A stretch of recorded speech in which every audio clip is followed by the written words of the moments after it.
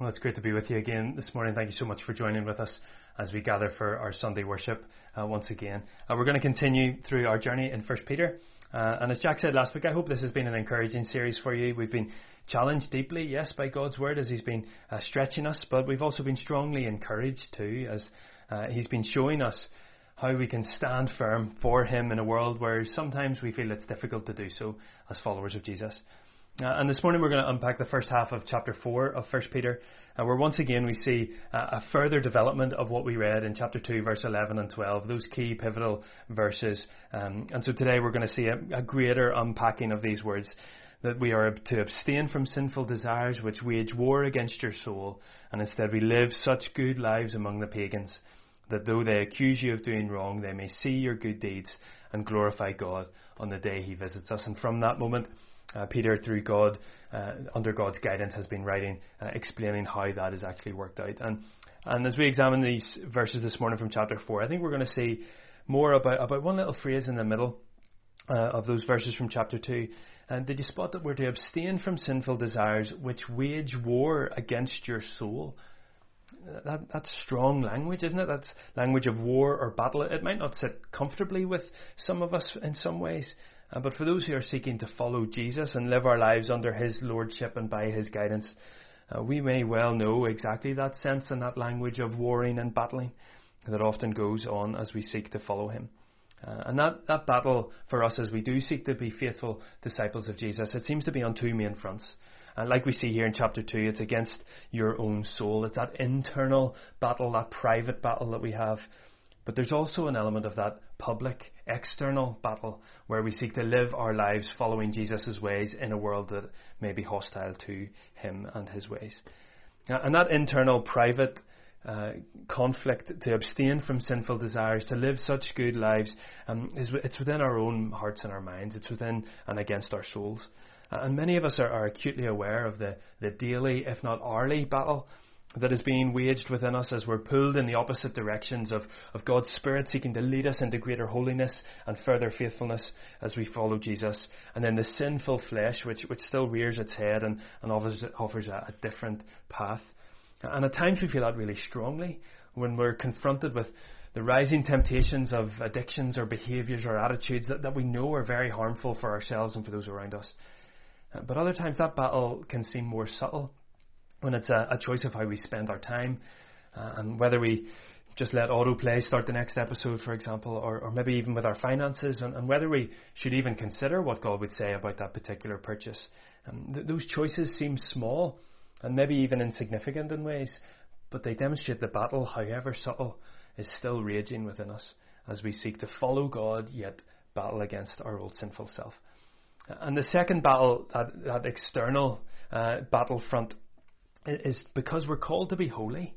We've seen this many times throughout this letter and other places, that our identity is as God's holy people. And this means that our outward lives, that external, that public life as followers of Jesus, it makes us distinctive, makes us different, because we're governed by a better set of values. Now, we're not perfect this side of eternity or this side of Jesus' return, and so we're not claiming to be able to live fully without sin, but we are constantly striving to follow and obey the good way of Jesus. And that often puts us at odds with the world around us. And we've talked about this, that in the letter we see this being taught through with the language of exiles or foreigners or strangers used without. But the end result is the same. That as we seek to live our lives, as we'll see today, for the will of God, rather than for evil human desires, then living that life can lead to suffering, can lead to ridicule, can lead to rejection from those around us. And so following Jesus means we're engaged in this battle, an inner private battle and an outer public battle. And our passage today, we're going to be thinking about that and how we are to stand firm in the midst of it. And so let's read together from chapter 4 of 1 Peter. We're going to read the first 11 verses. Therefore, since Christ suffered in His body, arm yourselves also with the same attitude, because whoever suffers in the body is done with sin. As a result, they do not live the rest of their earthly lives for evil human desires, but rather for the will of God. For you have spent enough time in the past doing what pagans choose to do, living in debauchery, lust, drunkenness, orgies, carousing and detestable idolatry. They are surprised that you do not join them in their reckless wild living, and they heap abuse on you. But they will have to give an account to him who is ready to judge the living and the dead. For this is the reason the gospel was preached even to those who are now dead, so that they may be judged according to human standards in regard to the body, but live according to God in regard to the spirit. The end of all things is near. Therefore be alert and of sober mind, so that you may pray. Above all, love each other deeply, because love covers a multitude of sins. Offer hospitality to one another without grumbling. Each of you should use whatever gift you have received to serve others as faithful stewards of God's grace in its various forms. If anyone speaks, they should do so as one who speaks the very words of God. If anyone serves, they should do so with the strength God provides, so that in all things God may be praised through Jesus Christ. To him be the glory and the power forever and ever. Amen. Amen. And we pray God's blessing on his word as we reflect on it now. And so as we do consider how to stand firm in the midst of the tension within and the tension around us, I think this passage lays out that we do that by following and by fixing. That we stand firm by following the example of Jesus in verses 1 to 6, and we stand firm by fixing our eyes on Jesus in verses 7 to 11. We stand firm by following and by fixing. Let's begin by thinking about what it means to follow the example of Jesus. Then look again at verse 1 with me. Therefore, since Christ suffered in the body. And of course, with the therefore, it bridges to the end of chapter 3, where we saw Peter give an explanation of the suffering that Christ went through. In verse 18 we read, For Christ also suffered once for sins, the righteous for the unrighteous, to bring you to God. Christ suffered. Peter has explained that in chapter 3, and now, therefore, since Christ suffered in the body, he's going to give some teaching to us. But before we move on from that, let's just consider Christ's suffering. And his suffering was for a great and glorious purpose. His suffering was for salvation, to pay the price for sin, so that we who are unrighteous might be made righteous through his sacrifice. You see, Christ was willing to submit himself to his Father's will because he knew his Father's will was the best way, even if that meant personal suffering for him himself. And that's the example that I think Peter is highlighting, which then leads him on to say through the rest of verse 1, Therefore, since Christ suffered in the body, arm yourselves also with the same attitude. In other words, we follow the example of Jesus when we submit ourselves to God's will above our own. And that might mean suffering. In fact, that will mean suffering in light of these verses. But we can do that because we're armed with the confidence that God's will, God's ways are best. That he is the ultimate victor in this fight. And so that attitude breeds confidence and courage in our battles as we arm ourselves with the attitude of Christ, willing to submit our own will to God's because we know that his ways are always best. And I love that term, arm yourselves. It's so purposeful, it's so active, isn't it? To be armed is to be prepared, to be focused, to plan, to dedicate yourself, to be armed for that fight. It's not some kind of passive submission to God's will, but rather it's a conscious, decisive, active choice to ready yourselves with the attitude, to consciously submit ourselves to God's will and way, knowing that he is best. Arm yourselves also. And verse 1 and 2 continue, Arm yourselves also with the same attitude, because whoever suffers in the body is done with sin. As a result, they do not live the rest of their earthly lives for human desires, but rather for the will of God. And this is an interesting statement. I think that speaks to us of the battle that we talked about at the start, both that private and public sphere of that battle. You see, as we stand firm by following Jesus, our lives are marked by his righteousness. Remember back in chapter 2, in verse 9 and 10, our identity as his followers is completely transformed. Let's read those verses again. You are a chosen people, a royal priesthood, a holy nation, God's special possession, that you may declare the praises of him who called you out of darkness into his wonderful light. Once you were not a people, but now you are the people of God. Once you had not received mercy, now you have received mercy. We have received mercy. We've been called from darkness to light, and so we are God's holy nation. Our lives are marked by his holiness in response to the wondrous grace that he's shown.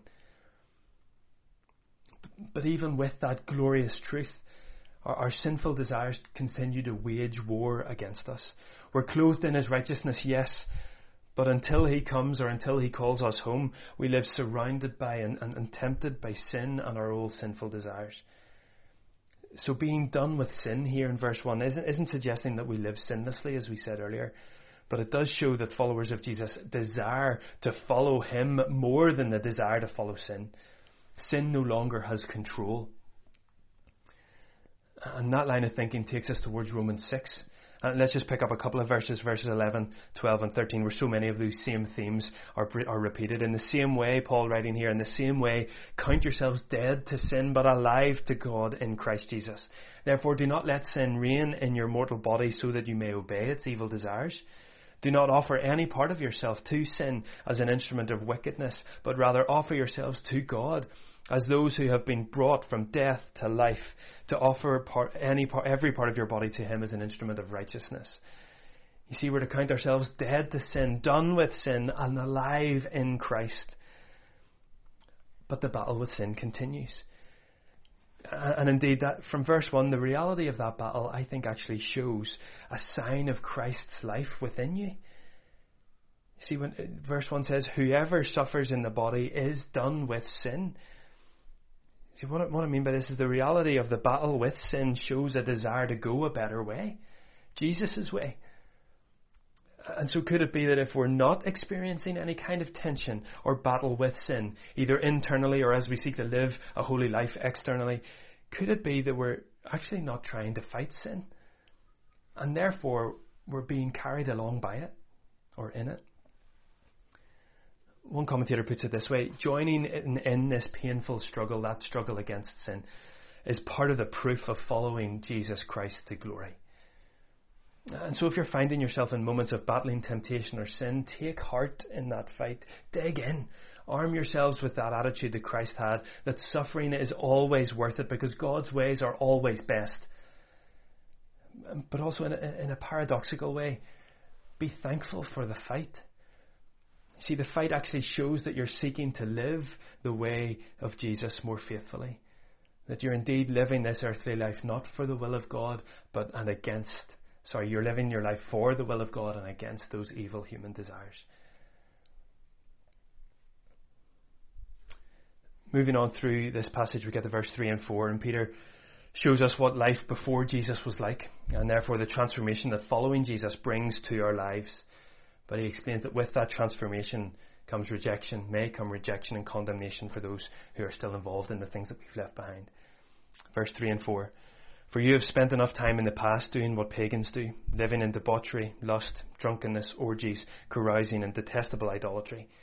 They are surprised that you do not join them in their reckless wild living, and they heap abuse on you. Now you may look at this list, and depending on your background or experience, you may not see a list of sins that directly correlates with your life. But that's not the point of this list. The point here is not about notching up the most dramatic sins. The point is that before we came to accept Jesus' offer of forgiveness, we were, according to Ephesians 2:3, we were all by nature deserving of wrath before we met Jesus. You see, in other words, our lives were not marked by a pursuit of holiness and righteousness. But now, as we've been called from darkness to life, then our lives should show a noticeable change in priority and behaviour. And that change will get the attention of those who we used to hang around with, who knew us before we met Jesus. Maybe they notice a change in our language. Maybe it's our understanding and our use of money. Maybe it's how we treat those in need. Maybe it's the level of consumption of alcohol we do. Maybe it's what we choose to do with our spare time, or a mountain of other things and other ways in which our outward life demonstrates the change of heart that has gone on inwardly as a result of grace.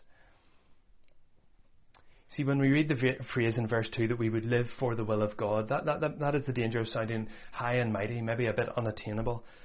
But as we read on through and as we see in light of all of Scripture, living for the will of God should have tangible, noticeable changes in our lives. Living for the will of God should be visible to the world around us as we live outwardly the transformation by grace that is taking place inwardly. But of course, not all of these changes that have gone on in our priorities and in our behaviours will be appreciated by everyone. And in fact, living a life of holiness may actually bring abuse. The NIV says heap abuse. ESV talks about those who malign you.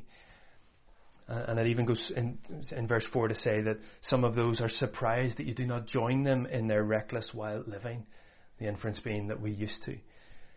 And this abuse, this heaping of abuse, can be incredibly difficult, especially when that abuse comes from those that we know and love deeply.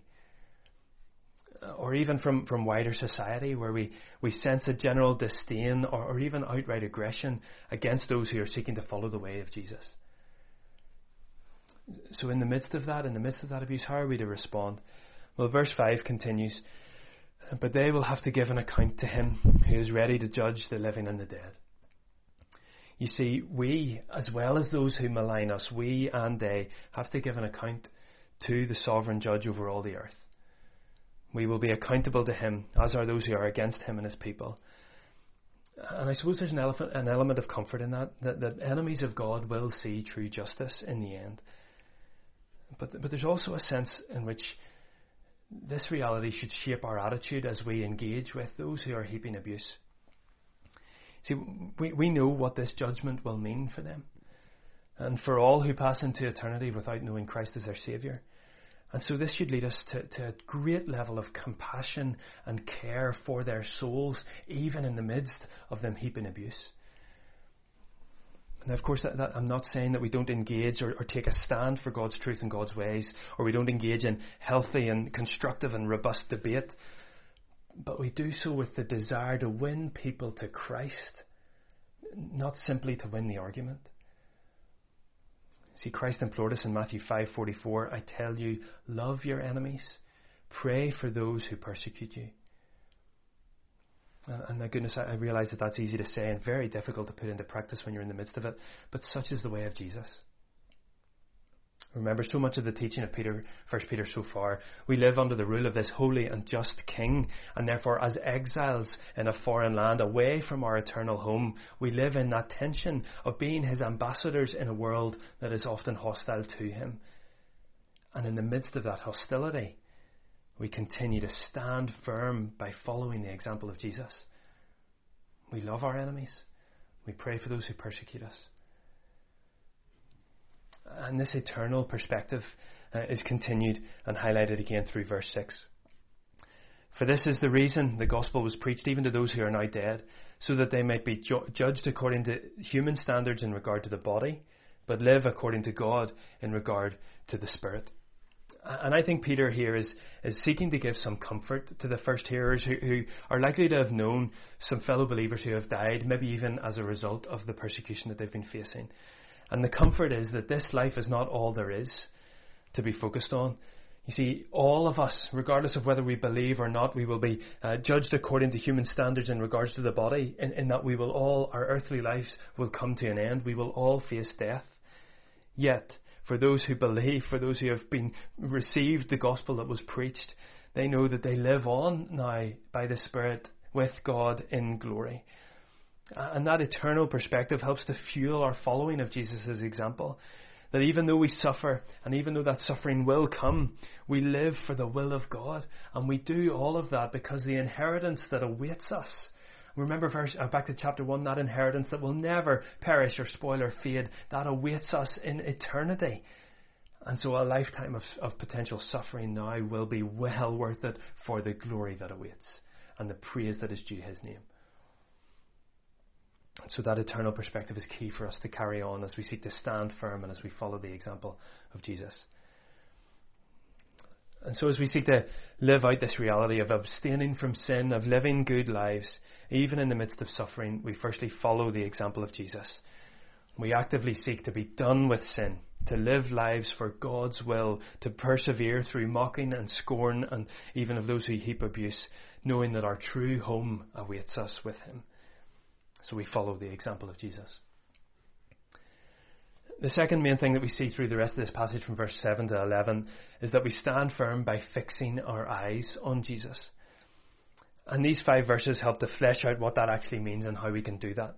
So fixing our eyes on Jesus, again, it's not some pie-in-the-sky statement, but rather it can be or should be our posture as we seek to stand firm for him. And I think in these 5 verses we see 3 things of how we fix our eyes on Jesus. We fix our eyes on Jesus because eternity is near. We fix our eyes on Jesus by serving one another. And we fix our eyes on Jesus, giving him all the glory. So verse 7, we fix our eyes on Jesus because eternity is near. Verse 7 begins, the end of all things is near. And in the midst of suffering for following Jesus, of facing persecution and ridicule, how important it is to remember what we've mentioned already, that this life is not all there is, that this is not our true and lasting home. The end is coming. Jesus will return in all his splendour and majesty and authority and glory. And whether that happens in our lifetime or in the next 100 years or 1,000 years is not for us to know. The point is we are to live in the urgency that it could be today. It could be tomorrow. And so live with our eyes fixed on him, because ultimately he is our prize, he is our motivation, he is our example. The end of all things is near, and in light of that perspective, verse 7 continues, therefore, be alert and of sober mind so that you may pray. You might remember a similar phrase from chapter 1 verse 13, be alert and of clear mind or of sober mind. The end is near, so be ready.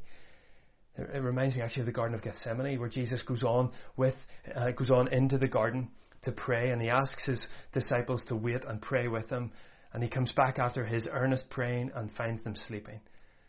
And he says, will you not stay awake and pray with me more? Be alert, be of sober mind, the end is near. It reminds me also of Ephesians 5:15-16. Be very careful then how you live, not as unwise but as wise, making the most of every opportunity because the days are evil. Make the most of opportunities that God puts in front of you for his kingdom, even though and because the days are evil. And we can only make the most of opportunities if we're alert and clear-minded enough to see the opportunities, if we're consciously attentive to what God is doing in us and in his world and calling us to take the opportunities that he puts in front of us. So the end is near. So be alert and of sober mind. And we do so that we may pray. And this may initially sound like an odd way to end that sentence, but perhaps this helps us to appreciate a healthy sense of the urgency that we're called to. That being alert, that knowing that the end is near, it could drive us to either extreme. It could drive us to panic, to wonder what that end will be like, maybe even to be consumed by how that's going to come and when that's going to come. Or it could lead us to the opposite extreme of the end is near, so why should I bother trying? But neither of those are right. The end is near, so pray. Be sober-minded and pray. Be so clear in your mind and focused with your eyes on Jesus that we pray. Pray in the midst of persecution. Pray in the midst of fear. Pray because there are many around us who need to hear the good news of Jesus. So pray. So this is the first way in which we fix our eyes on Jesus. We realize the end is near. And therefore we dive deeply into him, we depend on him, we trust on him, we think clearly with sober minds, we set our hearts and our minds on him. Secondly, we fix our eyes on Jesus by serving one another, serving each other. And I love this section from verse 8 and 11, especially in the context of what's being discussed. In the middle of persecution, in the middle of awaiting, and because we await Jesus' coming in all of his glory, here are commands to continue to help and encourage and support one another. And can you imagine the importance of that Christian community in the context that Peter was writing into initially? Knowing that you're not alone, knowing that in the middle of persecution you have shoulders to cry on, you have arms to hold you up, to spur one another on, to keep the faith, to stand firm. What a gift God gave to his people in the first century as they faced this persecution, that gift of one another. But of course that gift isn't just for the first century. Throughout the centuries, God has given the gift of each other to his people, and that continues today. See, we may not be facing the kind of direct persecution that we often think of when we read these words, or even that we'll hear about next week. But that doesn't in any way reduce the need that we have for one another, or the appreciation we should have of one another. Look at the start of verse 8. Knowing that the end is near, knowing that eternity is ringing in our ears, above all, love each other deeply, because love covers a multitude of sins. Above all, love each other. That's the command. You see, God knows how vulnerable we are when we get on our own. He knows that he created us to be family together. He also knows how easy it is for niggles and gripes to break in and destroy healthy Christian community. And so he encourages us to stand firm, to fix our eyes on Jesus. And he knows that in doing that we will need one another. So he commands us to love, and to love deeply. And then there are a few examples of how that love works itself out. In verse 9, show hospitality. And show hospitality without grumbling. Now, in general, in Northern Ireland, as well as here at Gilnark, we love showing hospitality.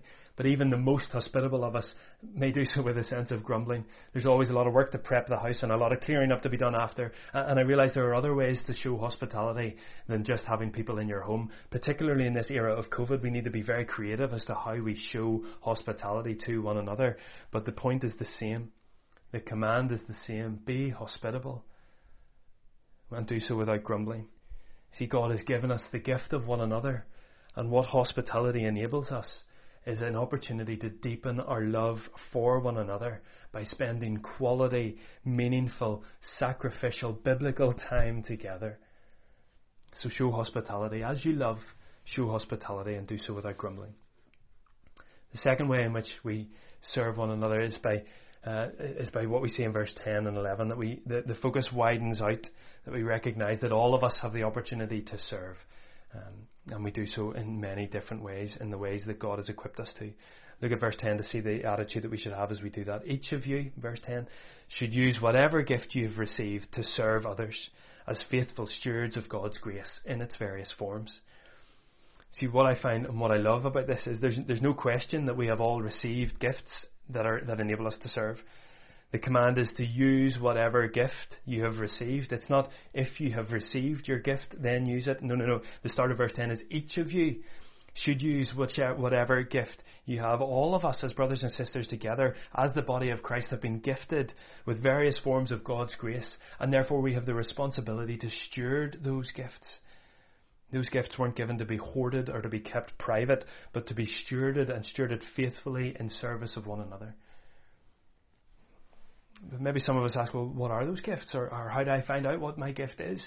Well, there's not an exhaustive list here, and I'm not sure we should spend a huge amount of time searching through Scripture for an exhaustive list. There are plenty of examples throughout, particularly the New Testament letters, of the gifts that are given of how we serve.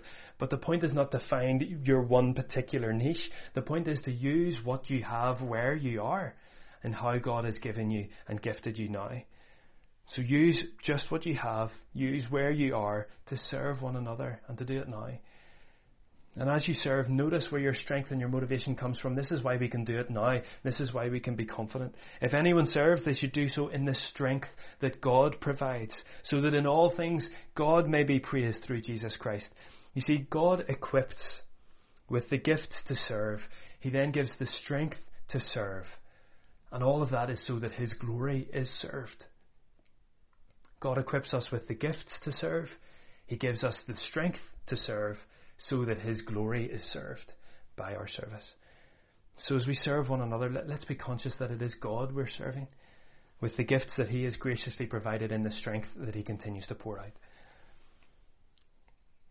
So there we have a couple of examples. We stand firm by fixing our eyes on Jesus, knowing eternity is near, and knowing that we can serve one another. And the final point then that we'll mention is that we've already talked about from verse 11, is that we fix our eyes on Jesus by giving God the praise in all things. And this picks up on something Jack referred to last week and that we talked about in life groups during the week, that one of the ways in which we learn to revere Christ as Lord is by worshipping Him, and worshipping Him in our every single moment of our days. That even in the mundane we go around intentionally looking for His hand at work. And so maybe that's as you go into the office, you intentionally try to see God's creative hand in the people that you work with, or that maybe you sit on a Microsoft Teams meeting with. Maybe you ask for His help with that classmate who's rubbing you up the wrong way, and therefore invite him into that difficult situation. Maybe as you're walking into a tense conversation with a family member, you intentionally bring that before God, asking Him to be very present with you in that time. You see, we want to live in a way that shows that in all things God may be praised. And for that to happen, we need to be actively aware of His presence with us in all things, so that we can then give Him the praise that He so rightly deserves.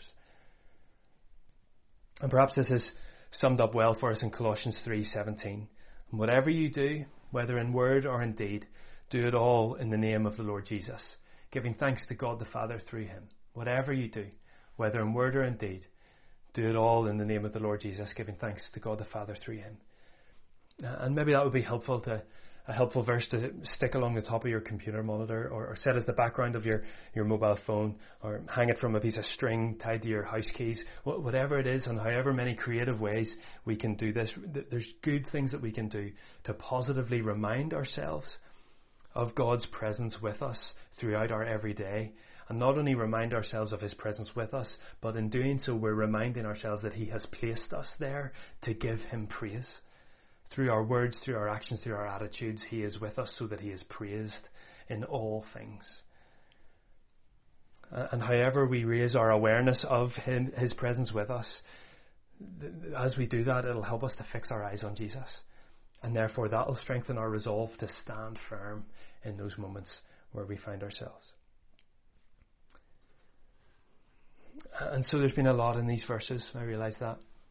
But in these verses, I think, hopefully, what has been clear is that we can see that God is once again calling us to stand firm. And he's clearly showing us that in doing so will be difficult, because this is not our home.